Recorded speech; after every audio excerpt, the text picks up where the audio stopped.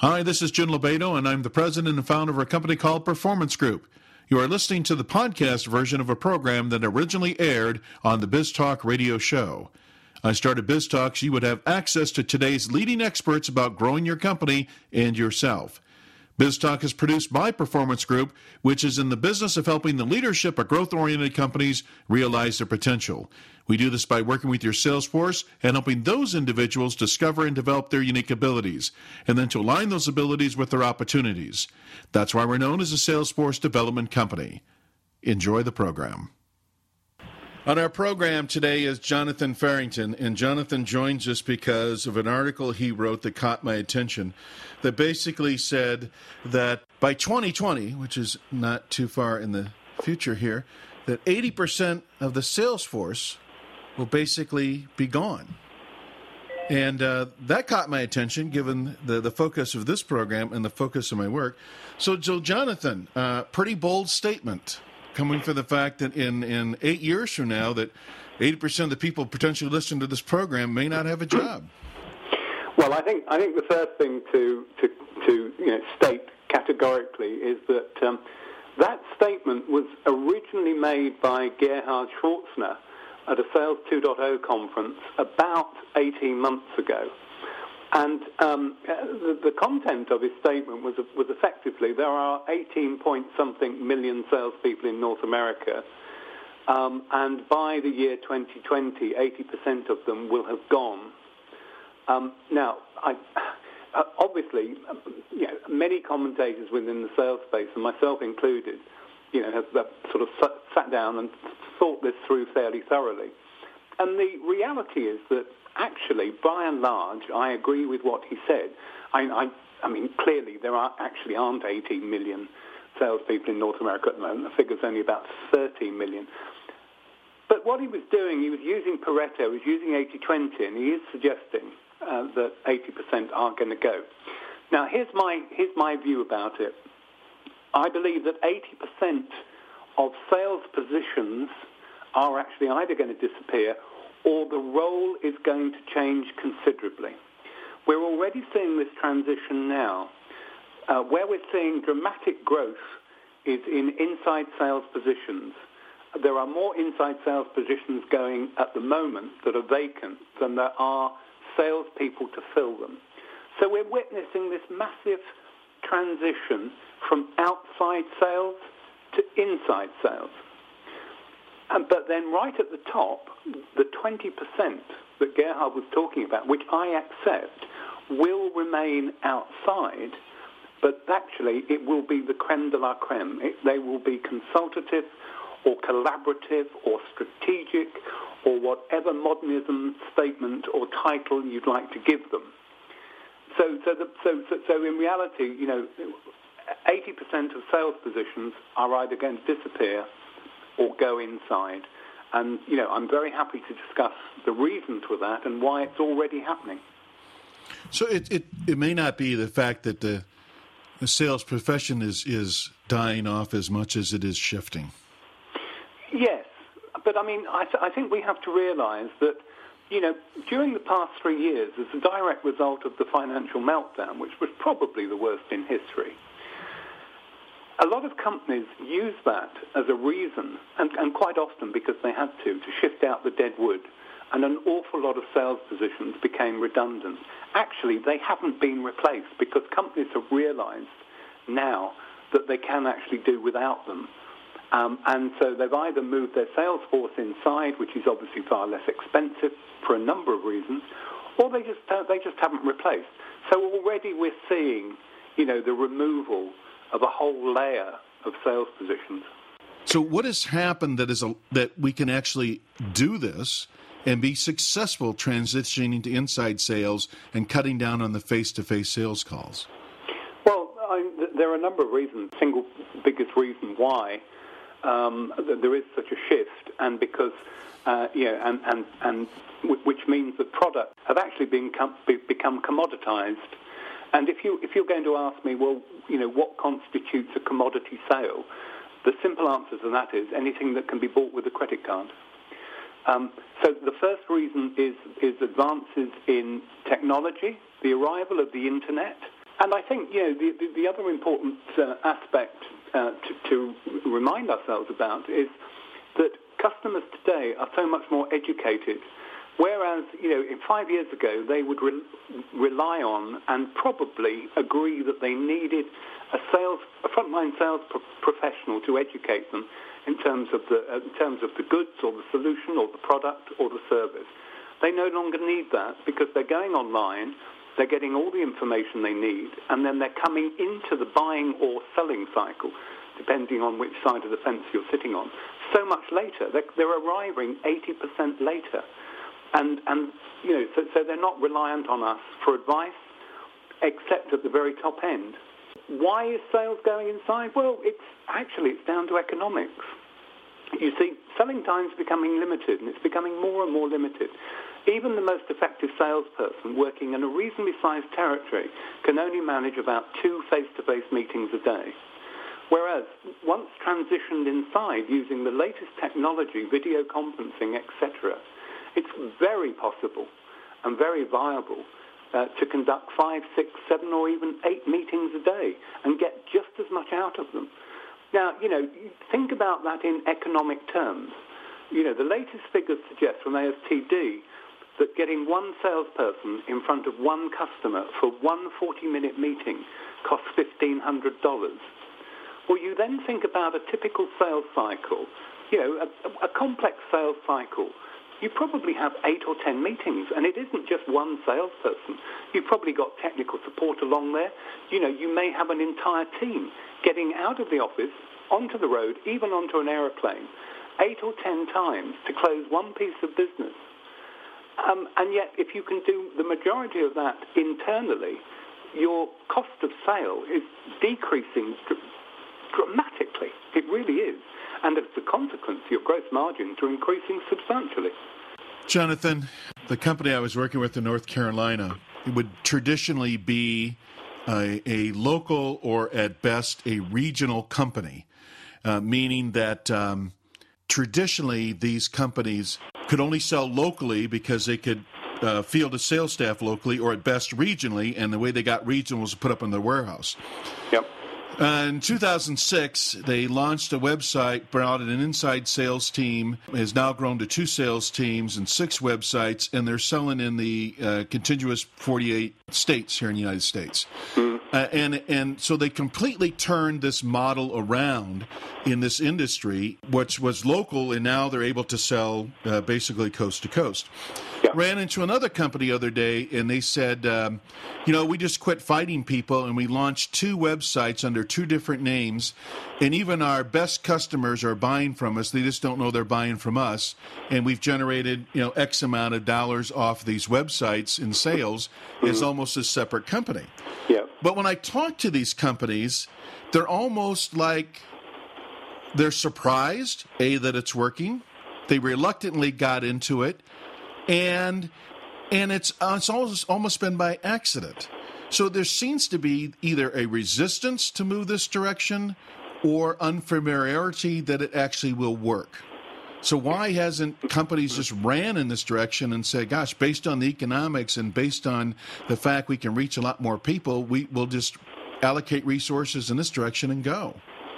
Well, I think you probably know the answer to that question. It's because anybody that's any age, we've always been educated to believe that selling is a face-to-face phenomenon. We've always told from a very early age, people buy people first. And that, of course, was true until the Internet came along. But, I alluded to all this latest technology, and, my company has been at the vanguard of Internet learning, online training, coaching, mentoring. I can sit in my study in Paris, and I can speak to probably 5 or 6 clients a day, and they can be on different continents. Now, it just makes sense for me. It makes sense for my clients. But it's a question of educating, and it's getting people to change that mindset. But it will be driven by the customer. There's no doubt about that.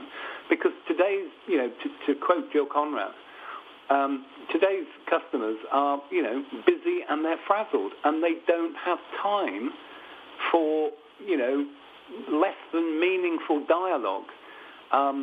And they can get that from other companies who are transitioning online.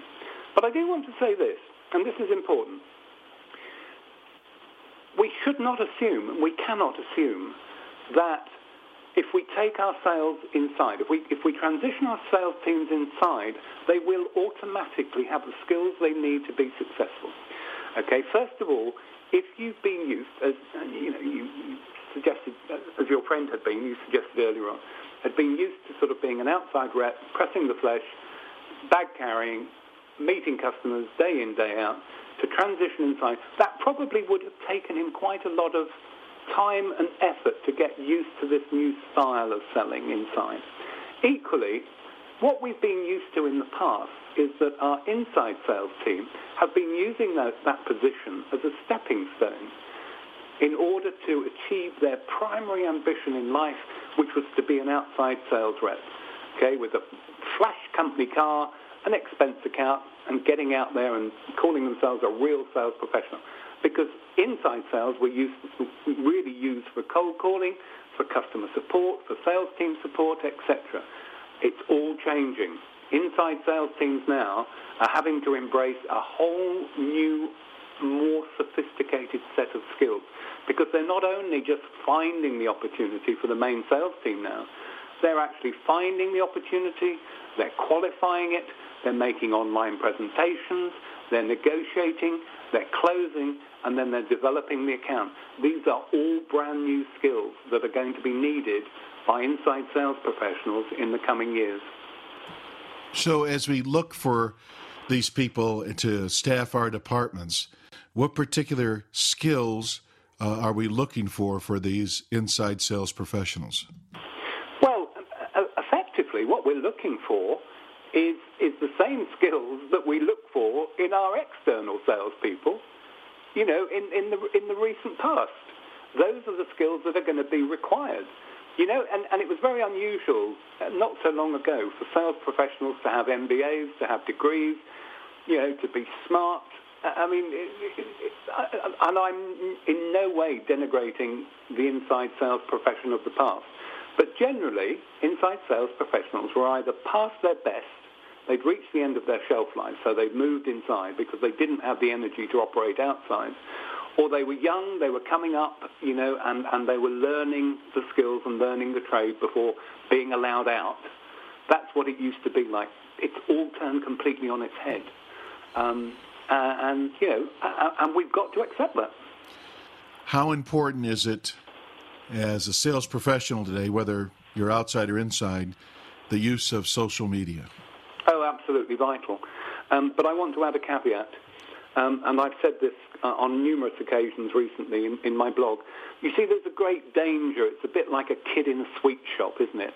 Going in and seeing all these wonderful sweeties and not knowing which one to have, and so as a consequence, filling your bag with everything. And that's kind of what a lot of sales professionals are doing. Oh, Twitter's the thing. I'd better get over there, and I really ought to get my profile up on LinkedIn, and I've got my Facebook page. If you're serious about yourself and you're serious about your business, that isn't the way you approach it. The first thing you do is ask yourself this question: where are my prospects and clients and customers likely to hang out? Because that's where I need to be. I need to be connecting with them if possible.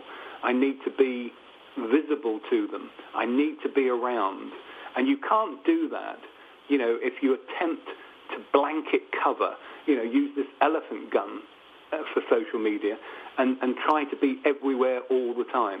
I think that's the first point I'd make. The second point I'd make is that social media is superb. It's fantastic, and we must embrace it. And indeed, many of us embraced it many years ago. But it's not the be-all and end-all. Social media is only one weapon in our overall sales armory. If we sit behind a computer all day, just attempting to connect with people and using that as our only means of reaching our marketplace, we will fail badly. So what should we be doing in addition to that then? Well, let's not, under any circumstances, dismiss more traditional methods of reaching our marketplace. How many commentators have you heard recently say, cold calling is dead, it doesn't work, it's mind-numbing. Actually, when cold calling is done properly and people and salespeople are trained properly to cold call, it is still one of the most effective methods of reaching a warm or cold marketplace, and we shouldn't dismiss it. And it's just another weapon in our armory. It's like referral selling. Referral selling is the strongest form of sale and the most comfortable form of sale one could ever make for all the reasons that we all understand. But again, it's only one method. Email marketing. A lot of people say that, in days gone by, 80% of my emails are opened, and now I'm lucky if I get an open rate of 8 or 10%, and even then I might be being optimistic. But actually, that's just not the case at all. The properly crafted professional email, with a really stunning header, still gets read if it answers or if it suggests that we, as sellers, are able to do one of 5 things. And those 5 magic words in emails, which I will share with you, are save, gain, increase, reduce, and improve. And if we can prove that our product, our solution, or our service can do one of those 5 things, people open emails. I want to go back to an earlier comment you made about educated buyers coming into the sales cycle or process later. What have they gotten out of the way before they get to the salesperson? Well, they've made a decision that they either have a need or want. They've made that decision themselves. And once it's made, they then go about discovering how they can buy it, where they can buy it, at what price they can buy it, what the product or solution or service will do for them. So actually, they don't need selling to. That's the whole point. So they're arriving up the food chain at the point when they're ready to make a decision. So in other words, all of those sort of, pre-sales qualification issues that used to get in the way, like budget, are all the decision makers on board, is it time to buy, etc., have all been taken care of because the buyer has made all those decisions and is now ready to buy. So we can say that, we could say that the typical buyer having more knowledge might be perceived as a negative for a seller, but actually there are positives because it means that when they are contacting us, they're ready to buy. What we've got to do then, we've got to work hard to prove that we are the person or the company to buy from. So, if you will, the playing field has never, ever been more level. Now, we could be excused for thinking, well, if they've done all that work and they're arriving 80% up the food chain, then surely all they're interested in is lowest price, isn't it? Nothing could be further from the truth. It's my conviction and it's my belief that buyers today value service, longevity of relationship, and quality more than ever before. Absolutely. Because? Well, because it costs an awful lot to replace suppliers. And, so many companies, so many buying companies saw their selling companies disappear over the last 4 to 5 years due to the economic meltdown. That the costs of changing supplier are considerable. And, I read a survey even this morning, and it stated categorically that 56% of buyers, when making a decision, will base it on the quality of service and the quality of the sale and the salesperson and the company at that first sale. And the reason that they're looking for a longer-term relationship and a partnership, if you will, if they're in the market for repeat business, is because they've been let down so badly in the past. And the way I can describe that to you is this. You will remember, probably, I'm sure, and so will the other listeners, when we were young, we would meet a girl, and we would say, okay, can we have a date? Yep, we can have a date. So we arrange to meet. What do? We take them to the best restaurant we can possibly afford, okay? Afterwards, we probably send them flowers. When they get out of the car, we open the door. We're incredibly attentive. But then, as soon as we think in our minds that they're on board and they're as keen as we are, our enthusiasm tends to wane a little. The flowers stop coming on a weekly basis. We don't open the door anymore. The expensive restaurants are replaced by burger bars. And that's kind of the way it works with commercial relationships too. If you think about how much money organizations spend at the front end, at the foreplay stage, in order to win the business, compared with how much money, time, and effort they put in to retain the relationship, it really is quite appalling. And customers have become used to that. And whilst their interest increases because they're very happy with the product or the solution or the service, and they want more, and they want to stay with you, our interest as sellers, sadly, declines. And that's where we have a huge expectation gap. You wrote in one of your blogs the shift that's going on in sales and how the top 5% of the sales producers will still be around because there'll still be a need for them. And you mentioned some things they could be doing, such as becoming a subject matter expert, being up to date on industry news, be ready to exchange information. And when I read those things, what flashes into my mind is, are we, in your opinion, are we seeing sort of a convergence between what I would call marketing and sales? In other words, where our sales professionals need to be able to market some of their subject matter expert information either to their current customers or to current prospects and build awareness that they do know these things prior to the phone call coming in? Well, the simple answer to that question is yes and no. Well, I'm glad we had that clear. So, you must be delighted you didn't get the complicated answer. Right. No, the reality is, of course, salespeople have got to become much more aware of marketing terms, aware of marketing techniques. But essentially, it's always been my belief, and it remains my belief to this day, that marketing's primary aim, and it's even more important today, these people, the marketing teams, marketing functions, have become even more important than ever with the arrival of social media, Sales 2.0, etc., etc. But their primary function has got to be to support the sales team. The sales team are the forward line. It's in any business, the sales team are the forward line. Nothing is going to happen until we sell something, or the term I prefer, until somebody buys something.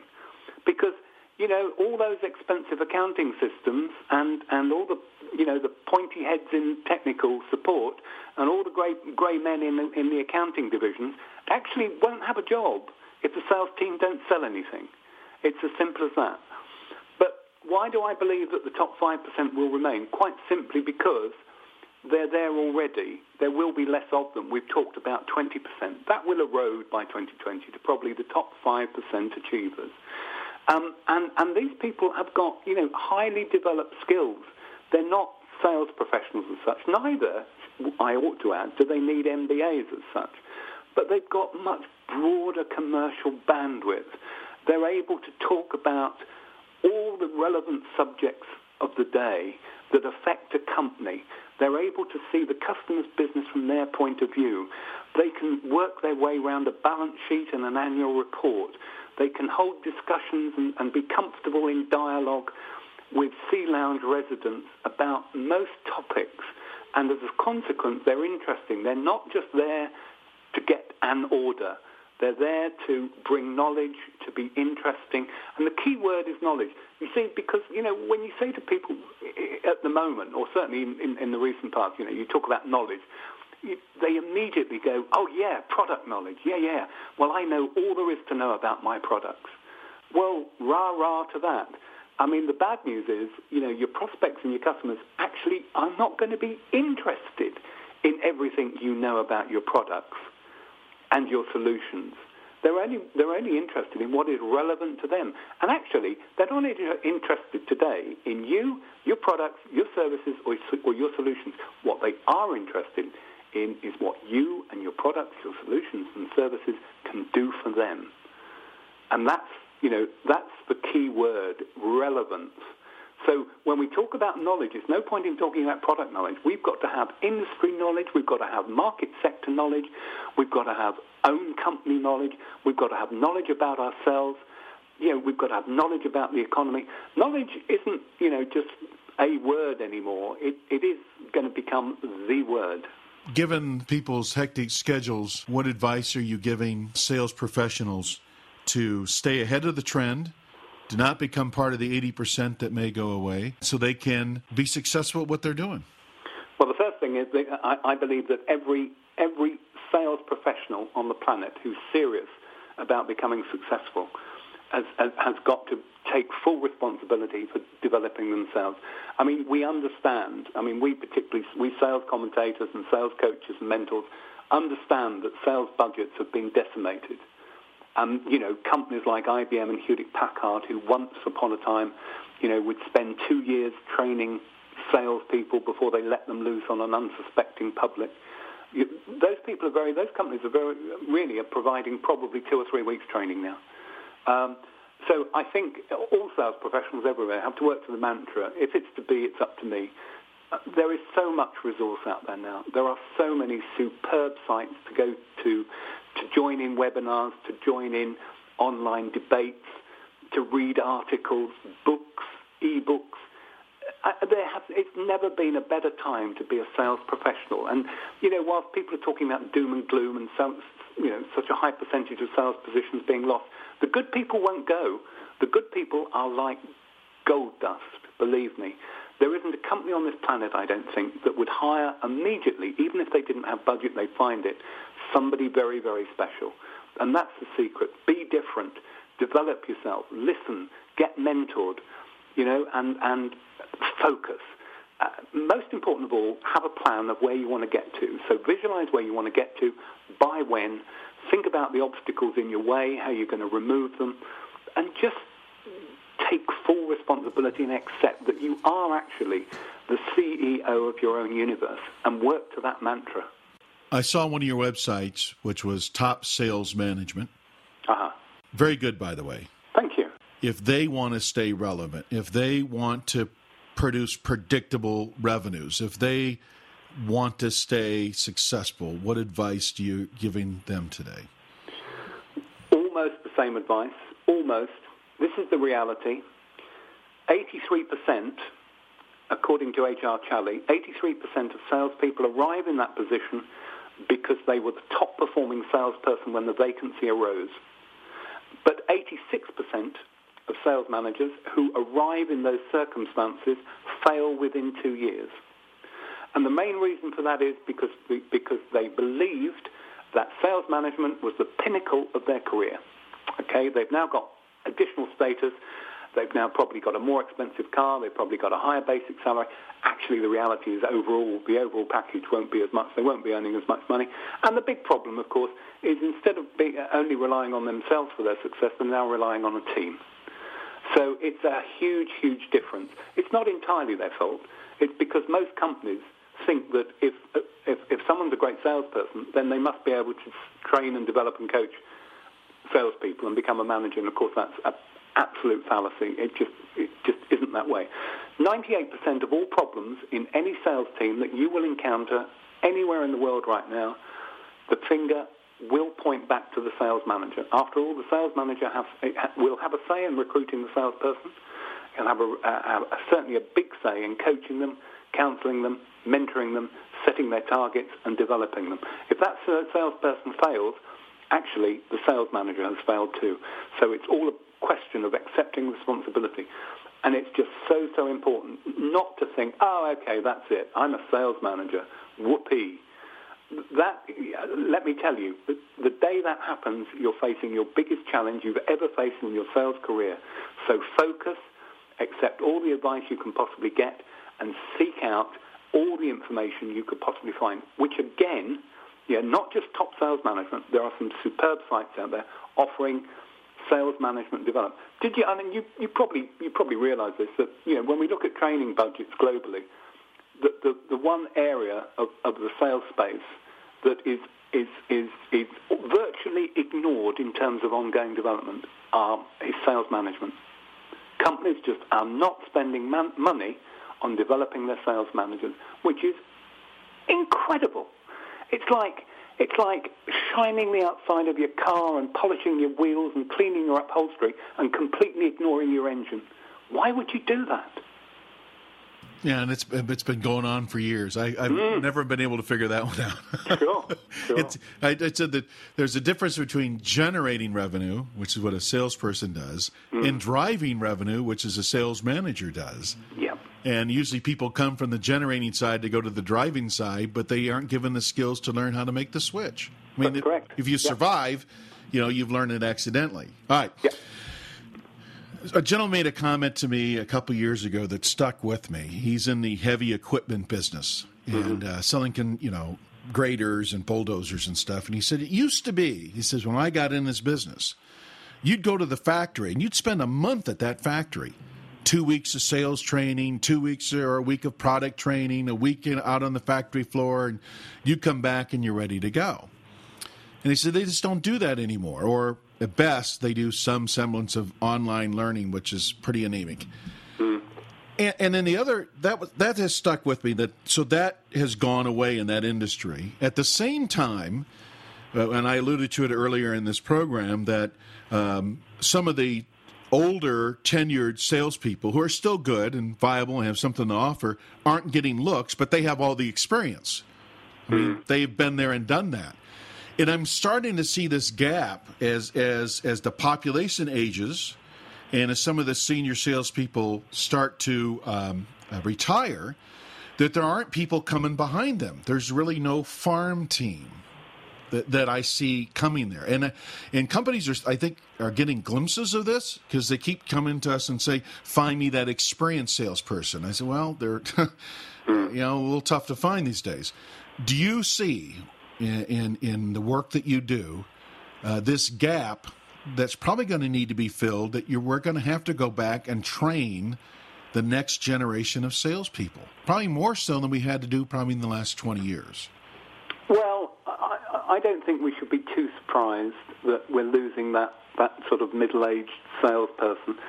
It's simply, yes, there is a question of economics because, a man of 45 who's probably, as an example, who probably still has children at home, has still got a mortgage, it requires a certain level of salary, whereas somebody that's just left university, college, 21, 22, young and hungry, still living at home maybe, or certainly got his first flat or her flat, their costs are nowhere near as high.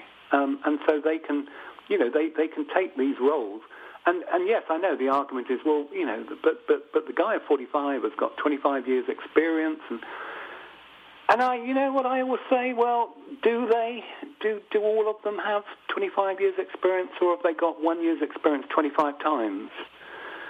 And that is so often the case. I've had people come up to me, when I've been with clients. I can remember one chap came up to me and he said, Jonathan, I just wanted to tell you, I've been selling for 35 years.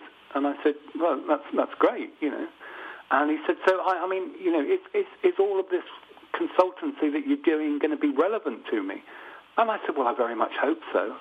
And I said to him, have you been selling well, So he said, yeah, but, I'm going to be retired in 10 years.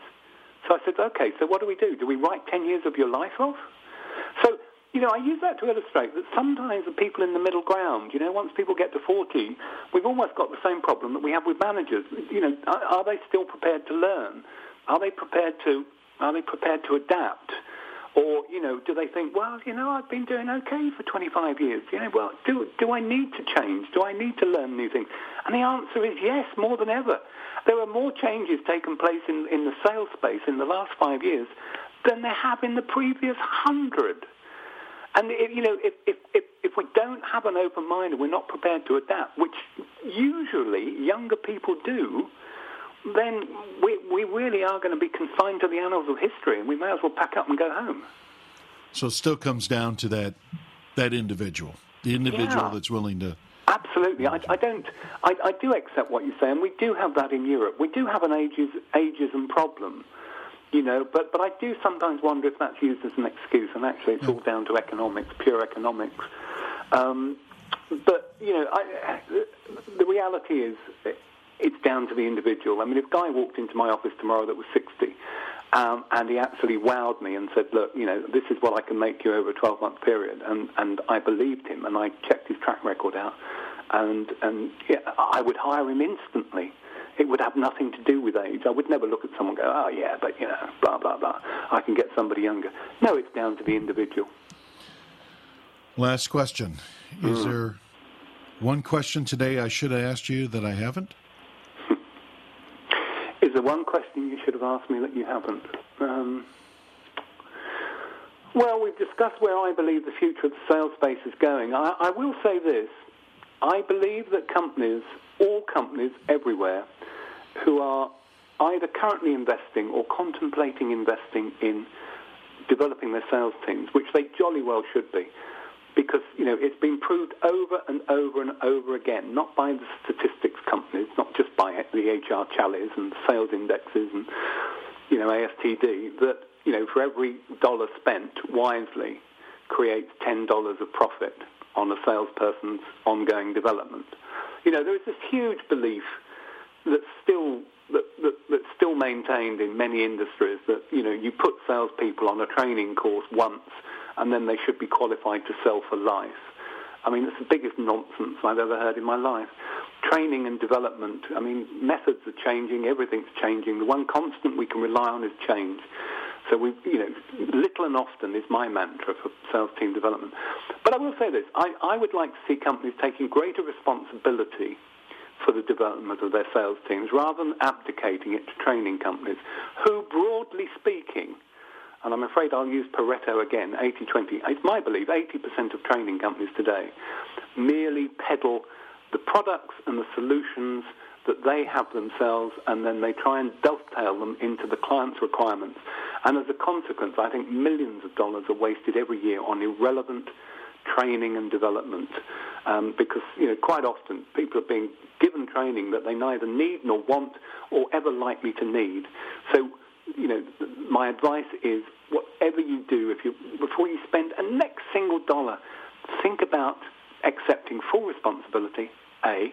B, for goodness sake, take a diagnostic approach to developing your sales team. And C, you can save yourself so many dollars now by working with forward-thinking training and development companies who are prepared to work online, so to offer short, sharp, little and often sessions over longer periods to make sure that all the messages sink in. It's convenient. There's no expensive hotel costs. You're not taking whole sales teams offline all the time. The future of sales team development is online. And one of my new favorite quotes that I have sitting in front of my computer in my office, it said, an investment in a salesperson is an investment in your future revenues. Absolutely. That is absolutely spot on. It really is. And I will you've been very kind today and allowing me to share my considered opinions. We're launching a new consultancy on June the 12th, Jonathan Farrington and Associates. I saw it online. Yeah. Yep. No, it's going to be different. I mentioned a few minutes ago that most training companies try and dovetail their products and solutions to meet the customer's requirements, which often leaves it very thin. We're doing something very different.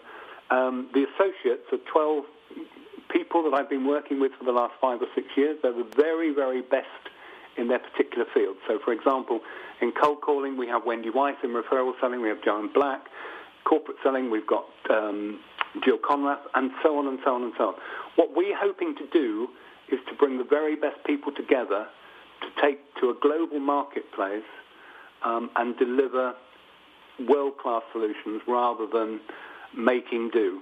And 90% of our work will be online, and our new program is called 2020. And you're going to say to me, why is it called 2020, Jonathan? Well, 2020 is perfect vision, but you mentioned that magical date right at the front of our conversation, 2020. By 2020, this is going to happen. Well, this is what we're working towards, and we want to deliver the most futuristic sales training programs that we can, because we want to. So very excited about that. If people wanted to learn more about your thoughts, your insights, where would they go, Jonathan? Well, you've mentioned my blog. I'm a really old-timer blogger now. I'm coming up to 6 years and nearly 1,500 posts. And it's where most of my friends and chums and colleagues and, followers go every day. But the address is a bit of a mouthful, I'm afraid. It's www.thejf, my initials, blogit.co.uk. But I guess, to all of our sites, including all the work that we're doing with Top Sales Associates. You mentioned Top Sales Management, and of course we've got Top Sales World and Top Sales Awards. That's all over at topsalesassociates.com. But I guess the easiest thing, and I really hope this doesn't sound arrogant, because it's the sort of thing I say to people at cocktail parties if I want them to go away, and they come up and they say, "Oh, hi, how are you?"